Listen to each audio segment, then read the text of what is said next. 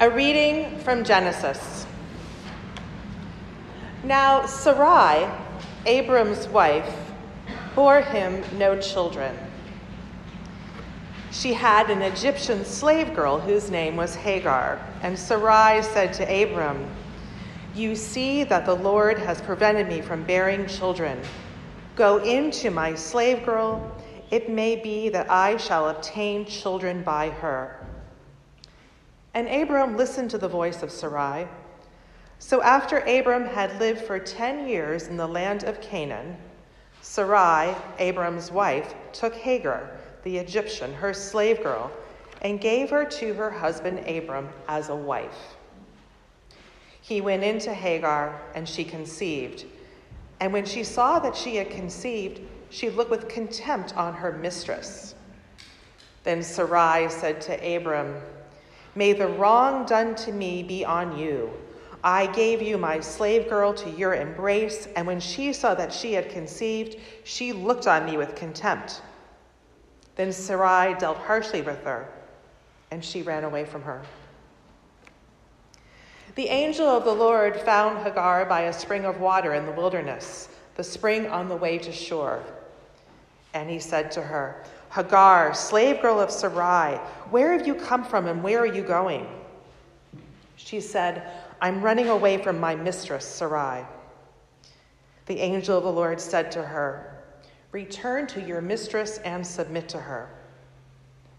The angel of the Lord also said to her, "I will so greatly multiply your offspring that they cannot be counted for multitude."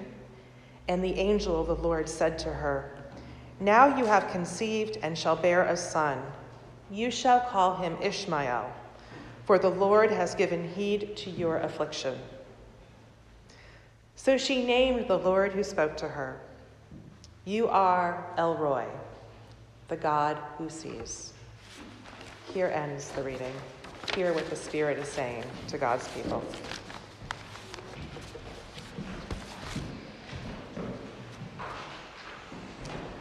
What makes a good midlife crisis? Well, first, it usually occurs midlife, somewhere between 40 and 60, and that's kind of a generous range.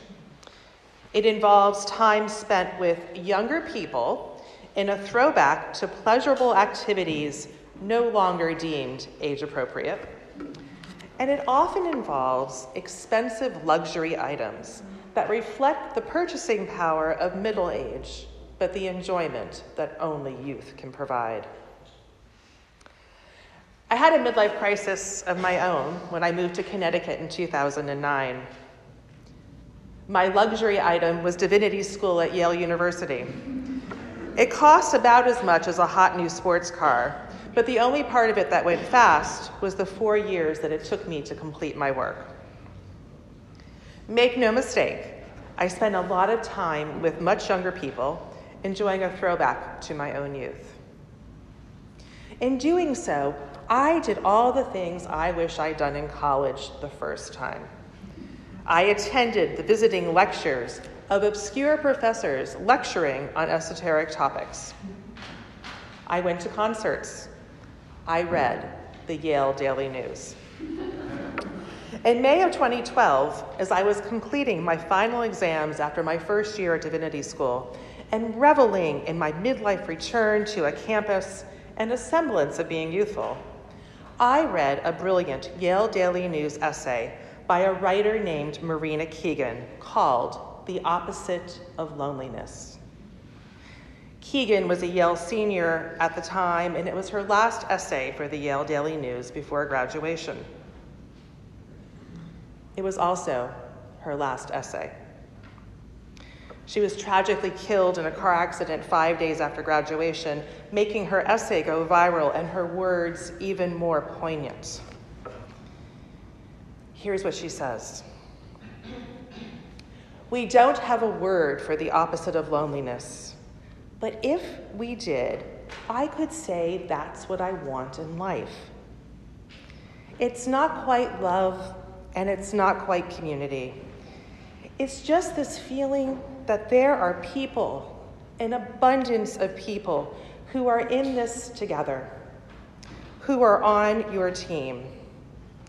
And when I sit down in a giant room at this place where thousands of people have sat before me, and when I am alone in the middle of the night, in the middle of a New Haven storm, I feel so remarkably, unbelievably safe.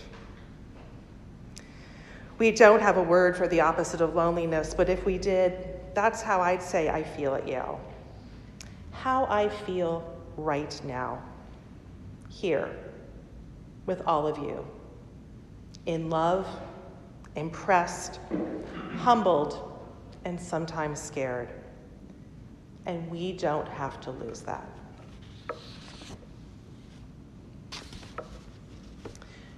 Sadly, the world did lose Marina. And her words were always sting with the sadness of a beautiful life lost far too soon. Yet I'm confident that her amazing essay and its resonant metaphor would have stayed with me because it so captured what it meant to be young and to connect with other emerging adults at a defining point in life, and just how special that feeling is. On an evening walk this summer, when I was listening to something in my NPR library of podcasts, I heard someone comment on the opposite of loneliness.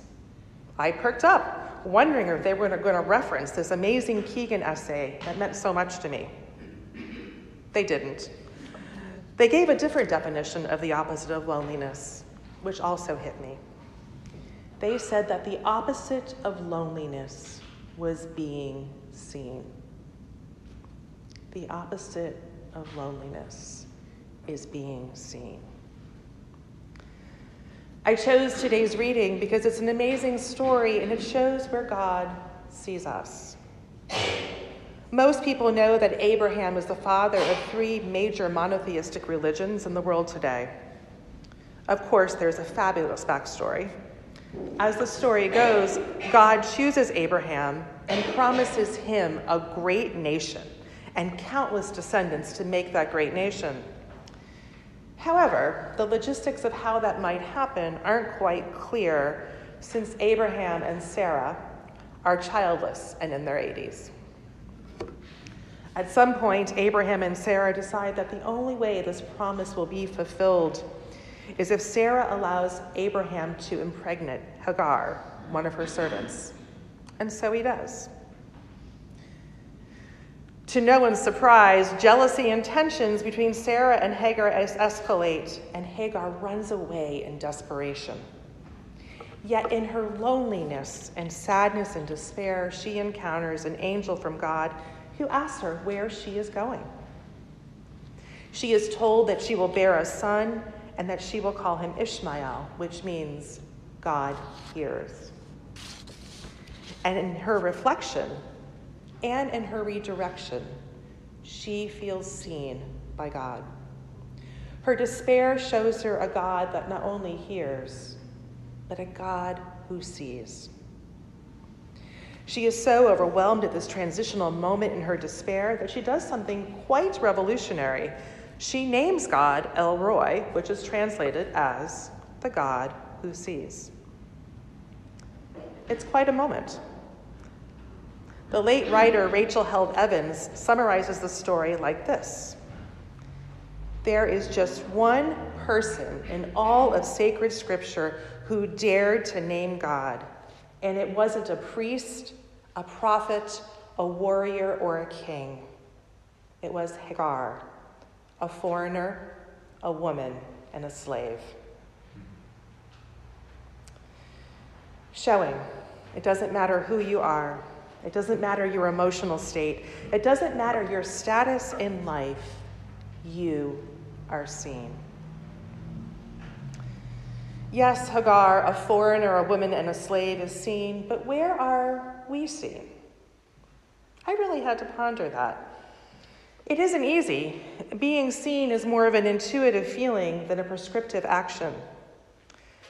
For me, being seen is the feeling that the seer is connected to my most authentic self underneath the trappings of my clothes, my skin suit, my gender identity, my demographics, and my ethnicity. And when I see someone, I look beyond a diagnosis, their clothing, their education, and their zip code to see the human soul and where that soul wants to connect. Writer Elizabeth Gilbert says, "To be fully seen by somebody and loved anyhow, that's a human offering that borders on the miraculous." Indeed, the opposite of loneliness does not involve being seen. Indeed, the opposite of loneliness does involve being seen, whether you are a senior at Yale or a slave in the ancient Middle East. But what does it mean to feel lonely and unseen? I thought of all the places that I have been very lonely in my life. These places included fancy cocktail parties, trying to make small talk, large weddings, the Pacific Coast Highway at rush hour, and a few very awkward business lunches. All of these places were full of people, yet they compromise me and they make up some of my loneliest memories. They all occurred at low times in my life when I simply went through the motions with little connection to anyone, much less somebody who could see and address more than today's weather or a commentary on the food presentation. Yet there have been those surprising times where I have been seen. One of them was in New York City on September 11th, 2001. That morning, I dropped my daughter off for her first day of preschool on 64th Street and headed to work. The subway announcement said that there was no service past 14th Street due to police activity at the World Trade Center.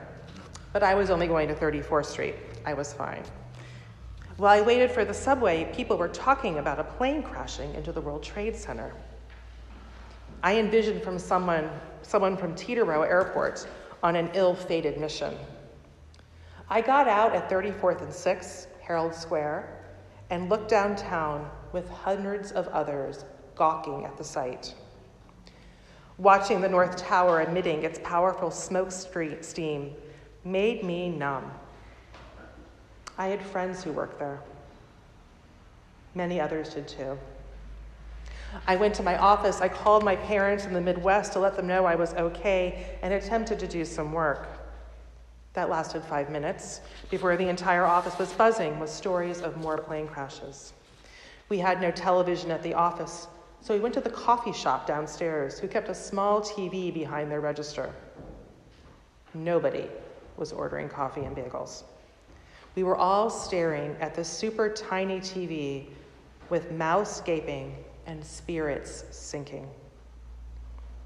This wasn't a plane from Teterboro. Everyone was silent. We were all equally stunned and shocked. In that moment, nothing separated me and my coworkers from any person in that coffee shop. We all saw and felt the same horror. Time seemed to stand still. Once the awareness of a pervasive horror was upon us and our emotional paralysis eased slightly, we collected our things. I started my march uptown to reunite with my family. There was no cell phone signal or public transportation available. Traffic wasn't really moving, and people walked in the middle of the street. Cabbies had their doors open, and groups of strangers would gather around so we could have a chance to hear what was going on. We were all extras on this horror set.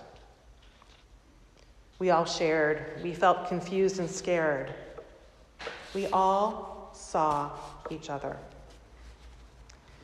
When the sea of humanity walking uptown and crosstown revealed someone stopping to soothe a blister or simply cry, they were seen and consoled by strangers. When I arrived home to my Upper West Side high-rise, neighbors greeted neighbors with hugs and prolonged glances, even though we did not know each other's names.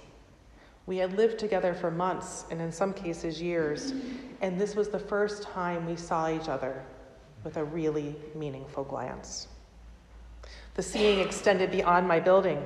For the next 24 to 36 hours, every human I encountered, from cab drivers to baristas to cashiers at the grocery store to people on the street of all ages, races, and ethnicities, every human I encountered exchanged the same deep glance and implicit greeting that I interpreted as saying, "I see you, fellow human. I see your soul. You and I are vulnerable. We are scared, and we are together.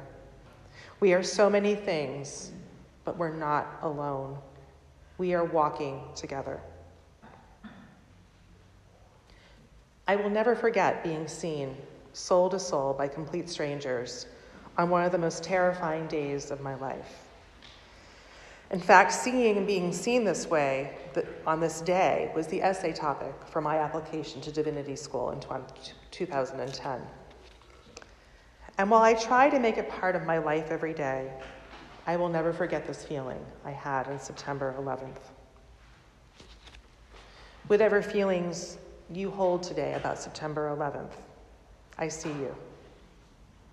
Possibly scared, possibly humbled, but we are together as companions, and we are held in this community. If there is no human beyond the sight of God, then how do we take that practice back into our own lives? We are a community that proclaims everyone is welcomed, loved, and called. It is our very mission to know the love of God and share it. We believe that the purpose of a faith community is to walk in God's ways of making sure everyone is loved and cared for, that everyone has a place, and that everyone is truly seen. The more we see the soul of others and allow them to connect to the soul in us, the richer and more expansive our lives will be. In the words of writer Sarah Durham Wilson, we create a sacred world by treating everyone as if they are sacred until the sacred in them remembers. As we enter into our first full fall season without the immediate threat of COVID, and as we move into our homecoming weekend next Sunday, may God draw us close as a community full of compassion, faith, and hope. May we see ourselves connected to each other and to all our neighbors. In doing so, it will allow others to see us too, and we will all enjoy a deeper connection to the sacred within all of us. May it be so. Amen.